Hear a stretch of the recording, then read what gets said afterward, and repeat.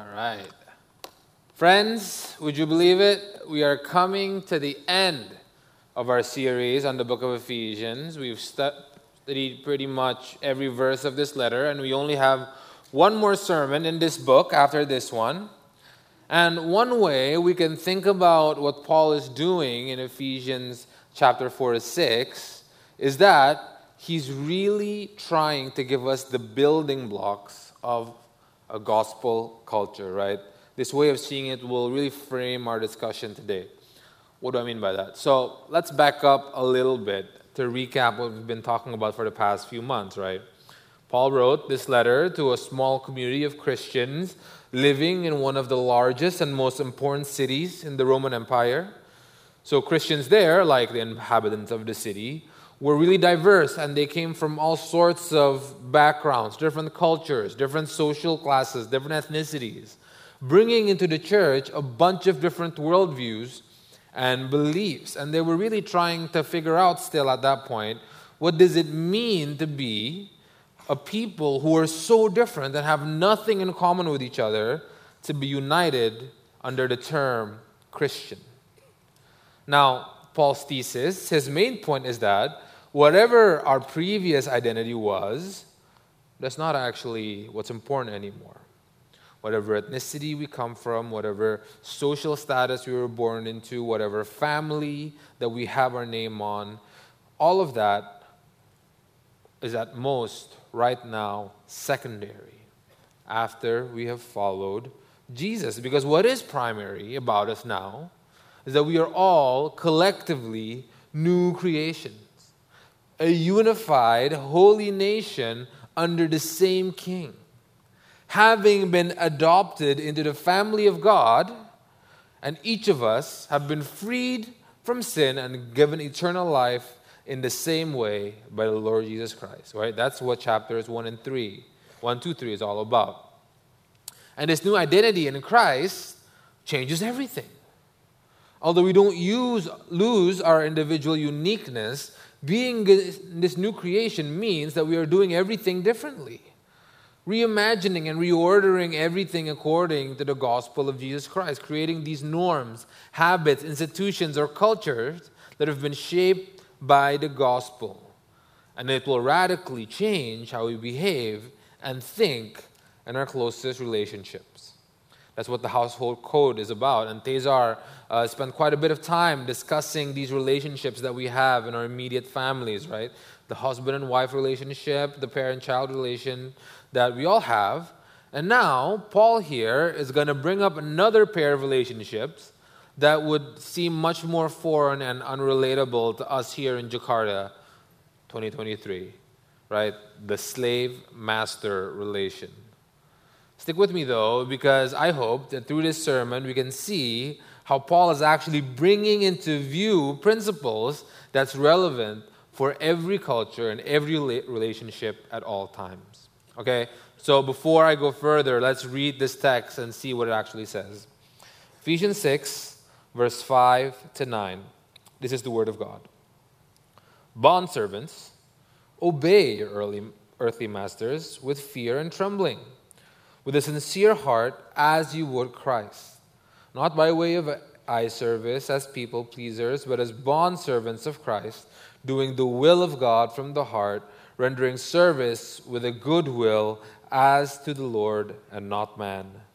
Knowing whatever good anyone does, this he will receive back from the Lord, whether he is bondservant or is free. Masters, do the same to them, and stop your threatening, knowing that he who is both their masters and yours is in heaven, and that there is no partiality with him. Okay, so I think we can all agree that for almost anyone on this side of history, living in a post-colonial and highly globalized world, what we have just read here could be deeply disturbing. Especially if we're reading older translations where instead of bondservants, it uses the term slaves, which is such a loaded term, right? Which make us recall some of the most horrific and shameful times in human history. And to make it worse, Christians in the past have indeed wrongly abused Bible passages like these in order for them to justify the institution of slavery. So I just want to first just be sensitive to the trauma that slavery has caused and acknowledge that the church was at one point complicit to this trauma. However, I do want us to move forward by taking Paul charitably here. Because first of all, slavery in Paul's day was nothing like the racism-based Atlantic slave trade that most of us probably associate slavery with. Rather, slavery or bond service here is really an arrangement whereby if someone had a lot of debt and went bankrupt or something, they can sell their family into slavery, working for someone and being their property for a time with the hope of eventually earning enough money to buy their freedom again. And this happened all the time, right? People did buy their freedom again. Not everyone ended up being able to do so, but a lot of people did, and it was a thing that happened. That being said, right, I remain convinced that any notion of a human being owning another person is straight up wrong, right?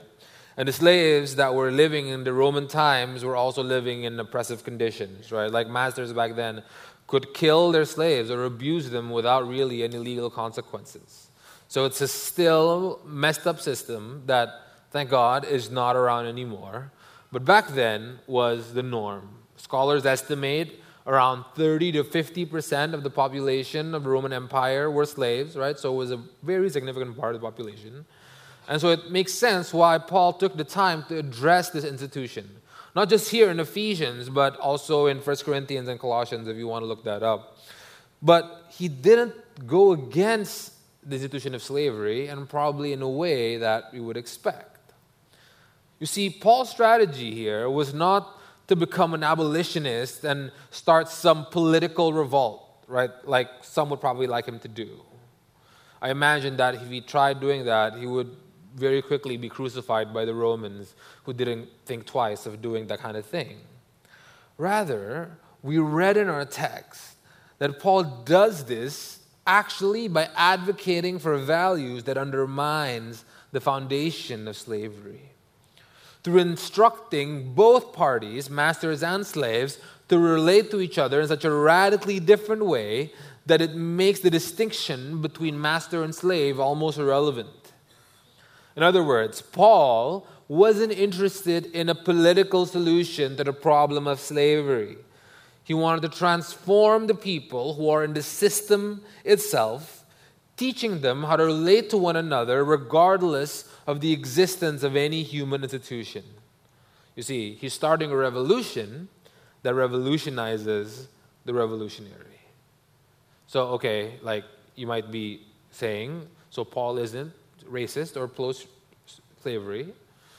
Now, what does that have to do with me? Well, wouldn't you agree that one of the main things that differentiates one culture from another is how we relate to differences in power? This guy, Gert Hofstede, certainly thinks so, right? I'm sure some of you are familiar with his work. He came up with this cultural dimensions theory, which is a really widely used sociological framework to describe cultural differences and how these values translate to behavior. And Hofstede identified power distance as a key dimension that differentiates culture. And if you look up Indonesia on the Cultural Dimensions Index, which you can do it via Google, you will see that our culture actually scored really high on power distance. Meaning that Indonesian culture mostly accepts this unequal distribution of rights and the visible disparity of privilege between those who hold power and those who do not. So those in positions of power would demand respect and expect complete obedience for those who are under them. And those who are subordinate in these roles expect to be told what to do. And they really fear taking their initiative because they don't want to overstep their authority.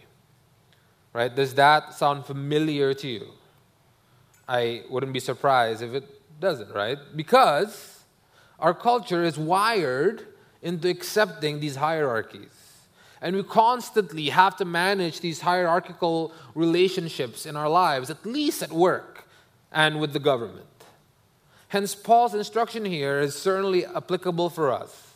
Although the differences of power is nowhere near like slave and master in the Roman Empire, the gospel story also shapes how we proceed in the hierarchical relationships that we are currently in.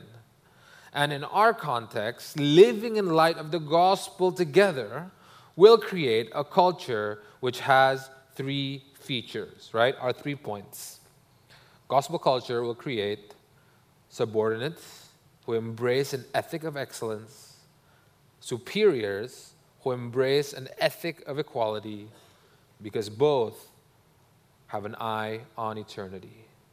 Subordinates who embrace an ethic of excellence, superiors, ethic of equality, both eye on eternity. Okay, so with that unusually long introduction out of the way, let's get into it, finally. Point 1, subordinates embrace an ethic of excellence. Now, let me point something out again that Tazar has mentioned in every sermon about the household code. That it would have been very striking to Paul's original first century Greek Roman Empire Christians for Paul to address his subordinate groups as he does here by talking to the bond servants or slaves, right? Other household codes would just give advice to the masters how they can get the slaves to do what they want. But Paul addresses the slaves directly. And by doing that, he's already giving them a level of dignity that is uncommon and countercultural in his context. Saying that these slaves are not just expendable pawns that can be used or abused according to their master's liking. Rather, Paul is addressing them as morally capable and responsible persons with a duty who are equally members of God's new creation family like the masters are. And this was huge for them. But indeed, their duty was to obey their earthly masters with fear and trembling. Now, Paul doesn't mean being scared when he talks about fear and trembling here. He uses this phrase elsewhere, like work out your salvation with fear and trembling in Philippians 2:12.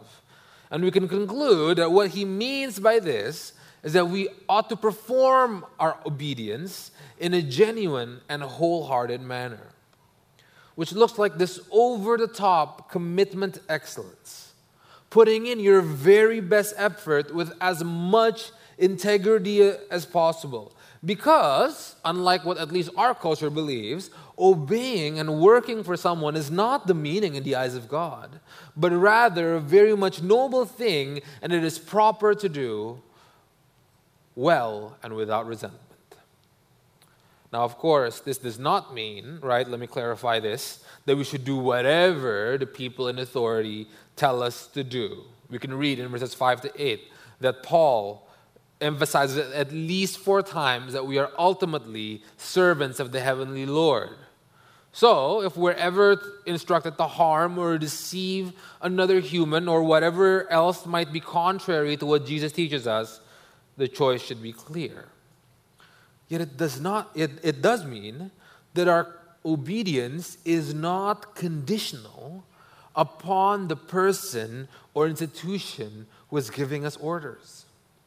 It was Peter, actually, who said this more clearly in 1 Peter 2:18, when he says, "Servants, be subject to your masters with all respects, not only to the good and gentle, but also to the unjust."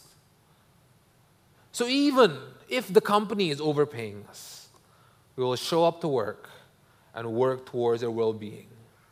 Even if the government is corrupt, we still obey the law and pay fully our taxes. Even if your boss isn't giving you the credit you deserve, we still do our jobs excellently. And we endure the injustice because we don't ultimately work for them. Rather, our perspective is that we are doing these things not for any human, but for Christ. Isn't that what verse 5 tells us? And to make things harder, friends, in another one of Paul's instructions regarding slavery in 1 Corinthians 7, Paul lays out more clearly what the attitude of those who are under the yoke of slavery would ideally be. He tells them to live as you are called. He says, if the opportunity to earn your freedom is there, by all means, go for it, right? Which again happens and is a real possibility. But he tells them not to be concerned about it. To not make earning your freedom be the reason for your work, but rather to live the life God assigned you to live. In other words, being content in whatever situation God happens to call you. And man, isn't that such a difficult truth to swallow for someone living under a situation as oppressive and harsh as slavery? And I'm certain Paul understood that. And the only reason why he has the audacity to tell such vulnerable people something like that is because the gospel tells us that on the cross, Jesus has purchased freedom from the ultimate slave master, our sins. It's because he has bought us with his life, we belong to him now, and he has called us not to slavery, but to freedom, and he's given us this freedom for free. Therefore, we can say to whatever authorities were over us that you don't own us. You're not ultimately in charge. And whatever you do for me, whatever you take from me, God will pay back with interest. But I'll still do my best anyway to serve you because the one above you has assigned me to you. Like, you're my client, but really I'm under contract to God, working for your benefit, but are ultimately accountable to him. I think this is why Paul had to explicitly warn the slaves in the Ephesians church in verse 6 to not obey their masters by the way of eye service or as people pleasers. To not let human approval be your goal. Because indeed, the approval and admiration of humans is far too unreliable and fleeting. It can be here today and gone the next. One mistake and suddenly you're in somebody's hit list, right? You're in their bad graces. That's why we're always kind of insecure, scared that we're not doing enough or have done something wrong. But when we do have it, we can very easily grow dull to it, always becoming less excited or fulfilled by their affirmation as it once did to us. So you see, right, why human approval cannot be what energizes you to do what's right.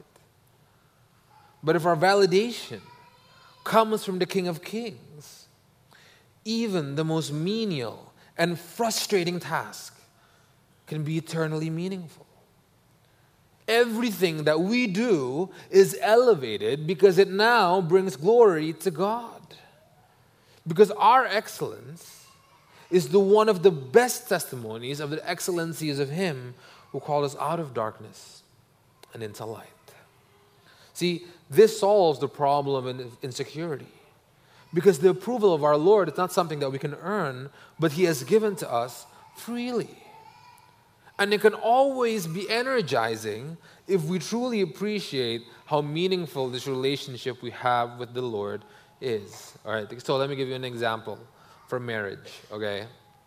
So my wife is a teacher, and if you're a teacher, you would know that your job makes you wake up at ungodly hours, okay? And because my wife is a teacher, I have a choice. I can either sleep in and fall asleep as she goes to work, or I can wake up at this ungodly hour and take her to work. For my own sake, I will never wake up at that time. But because her relationship with me is very meaningful, right? I've made a commitment to God to commit to her. Even though I grumble as I wake up in the morning, I feel joy. I still do it because of the depth of the relationship. Even if I don't do it, will she still be my wife? Will she still love me? Hopefully, right? I assume so. But nonetheless, I do it not to earn her love, but for her sake and for her well-being. Likewise, when our service is to God, we understand truly how meaningful our relationship with Him is. So let's take a moment to imagine, friends, what would our society looks like if every Christian adopts this biblical ethic of excellence? If everyone views the service that they provide, no matter how small, to their countries, to their companies, to their families, as a service that's commissioned by the Lord and done for the Lord, I think the world would look like a whole lot of better place. I think Christians would be the best employees ever, the best business partners, the best citizens. And I think we'll see a lot more initiatives that will reverse the effects of sin and facilitate human flourishing, because that's what our Lord wants. So what does that look like personally for you, in your industry, in your work, in your hierarchical relationships? Only you can tell me. It's worth pondering, though, by both those who are under authority and those who have authority. Because, actually, in the new creation that God is bringing, this task is actually shared both by the slaves and masters, which is point 2. Let's skip ahead for a moment to Paul's instruction to the masters in verse 9. Though Paul's instruction to them is way shorter, it's definitely the most confrontational and controversial, at least in that context. And it simply says, do the same thing to them. And what is that same thing that they should be doing? Is what verse 7 says, rendering service with a good will as to the Lord and not man, what we talked about. And you can imagine how in a culture where it's drilled in to everyone's psyche that every slave is lower than you, that this is an unacceptable command. Not only are you considered equal, but now you have the same job as them. As in, now, Jesus calls you to serve your slave. Outrageous for them, right? This was probably Paul's most countercultural thought. And one application of this reality of how we do this is highlighted there by Paul in verse 9. That the masters must stop their threatening. You see, back then, it was completely acceptable in ancient Rome to force your slaves to bend to your will through some draconian measures. Violence, sexual abuse, separation and isolation from your family is all fair game. Because, well, your slaves aren't seen as actual people. They're your belongings. And you can do with what's yours what you want, to put it crassly. But if you're a Christian, you don't actually believe that any human belongs to anybody. Rather, you and them and everyone belongs to Christ. And everyone you have authority over, whether or not they're Christians, they're images of God. So you have no right to force them to do anything, let alone mistreat them or harm them. But it's like what Paul says in Philippians 2, verse 3, when it says, consider others greater than yourselves, more significant than yourselves. Literally, it's telling you to think of other people, even though they're lower in their social hierarchy, to be of higher social status than you, than us. That's the Christian ethic of inequality, where everyone deserves dignity because they are God's images. And as such, there must be a commitment of mutual service to one another, no matter who they are. That's why he goes on to put the masters in their place at the end of verse 9 there, saying that, remember that you are actually also slaves. You have a master too in heaven, and he doesn't play favorites. Right? That sounds intense, doesn't it? Paul's not messing around. But that is really the key, isn't it? If we ever want to experience a completely equal world. is to genuinely internalize and take to heart that how in the eyes of God we are equal. Equally held to the same standard and equally needing the salvation through the same Lord. So let me ask you, what makes you feel like you're better than other people? How much money you have? What school you went to? What titles or positions that you have? I know for a fact that a lot of you have quite a few subordinates. And the fact that you understand what I'm saying, all of you guys, shows me that you know enough English to have the potential for upward social mobility that most people in this country can only dream of. Hence, it's really easy for people of this church specifically to feel like we're better than other people. So we must get it through our heads that we really, really, really are not. Apart from the surpassingly generous grace of God, apart from Jesus, we are nothing. We cannot boast about anything, even the things that we achieve through our hard work. Everything is a gift from God. Yet, as Jesus said, to whom more is given, more is required. So whatever it is that we happen to be entrusted by God is ours for what?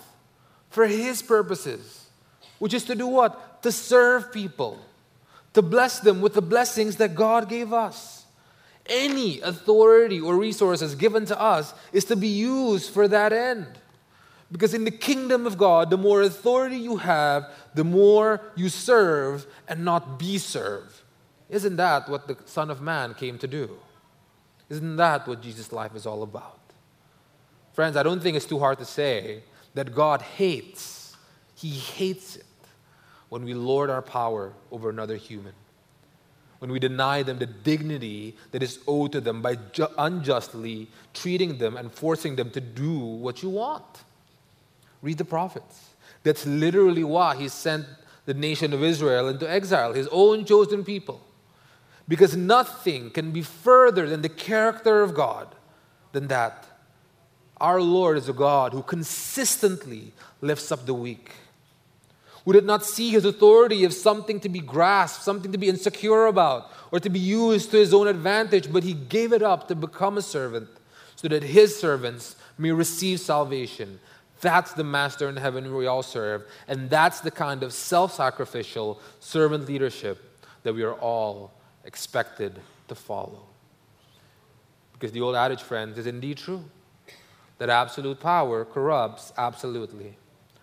Especially in a culture like ours that normalizes giving figures of authority special treatment. And we can really end up feeling like we are actually special. Unless we actively behave counterculturally and play by the same rules as our employees, even if our family owns the business.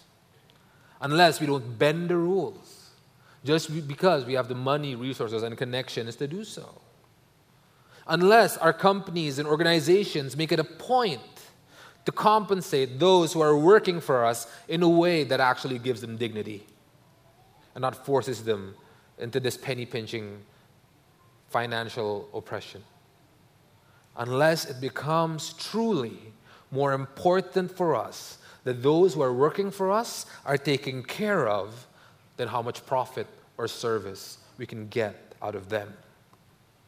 Just to name a few examples of the things that are normalized by culture that perpetuates the cycle of oppression of those without power. And I'm sure, friends, you guys can think about more. And I know. What I'm saying feels super unrealistic. And some of you might even feel like your hand has been forced to do things that way, lest you lose place with the competition. And I'm neither in government nor business, and I don't have that many people under me, or of any. So I'm in no place to tell you guys how to conduct your business. So all I can do is urge you to think about and really internalize that when all is said and done, at the end of your life, and you're facing the throne of God in judgment, when He will hold you accountable for the things that you've done, He cares much, much, much, much, much, much more about how you have cared for his people than how profitable or significant your operation is. Look, everything that we talked about this morning is definitely easier said than done. I realize that. It's scary for both parties to even try doing this. For subordinates who are already in a disadvantaged position, committing to obedience and excellent service to another sinful human can really feel like making yourselves more vulnerable. And for people who have authority, the superiors, committing to serve those you have charge of can feel like you're going to sacrifice the productivity that you've worked so hard for while opening yourself up to have your generosity be taken for granted and taken advantage of. And it's the reason why Paul's instructions here feel so scary is ultimately an issue of trust. Because it's hard to trust the people that you are serving, to be grateful, let alone reciprocates your effort with an equal commitment to your well-being. But the thing is, friends, Paul isn't asking us to trust people, but the master who ultimately rewards us. So point 3, super briefly. Notice now, verse 8 there, sandwiched between the address to the masters to the slaves, Paul reminds us of a truth that should be axiomatic for any relationship that we are called to be a part of. Namely, that in this relationship, we are called to serve while knowing that whatever good anyone does, he will receive from the Lord. Okay, let me point out first 2 things that Paul is certainly not talking about, right? So he's not giving us this tabur tuai, sowing and reaping principles. It's not the prosperity gospel, and if you do good things and you're faithful in your suffering now, God will bless you with material abundance and health later, right? If you've been to this church long enough, you know certainly that that's not what we're about. But this might be surprising for some of you, nor is Paul talking about exclusively our post-mortem fate, right? After we die. Paul is certainly not saying that we just need to put up with how frustrating life might be now and it's all going to be worth it after we die and go to heaven.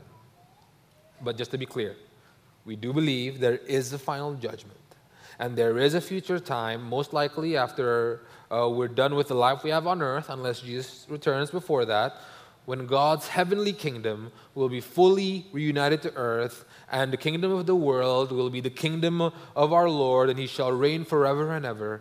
And God has promised that this will be the destiny of our world. And when this comes to pass, whatever suffering we endure right now will indeed seem trivial compared to the glory that will be received, and every tear that we have shed will indeed be wiped away. But we don't have to wait that long. Remember what the context of these instructions are. All the way back in chapter 5. It's actually part of a larger set of instructions about how to redeem the time by being filled by the Holy Spirit. In other words, these are all instructions about how we can experience the realities of new creation by the Holy Spirit right now. So the rewards Paul's talking about here is not for later exclusively. And Paul's been saying throughout chapter 5 that the key to enjoying this reward is to, as much as we can, live on earth right now as we would in the new creation. Starting with making every effort to be in right relationships, self-sacrificially serving those in our households, which back then includes everyone who works for us, and then to our wider church community, and to our city, and to our nation.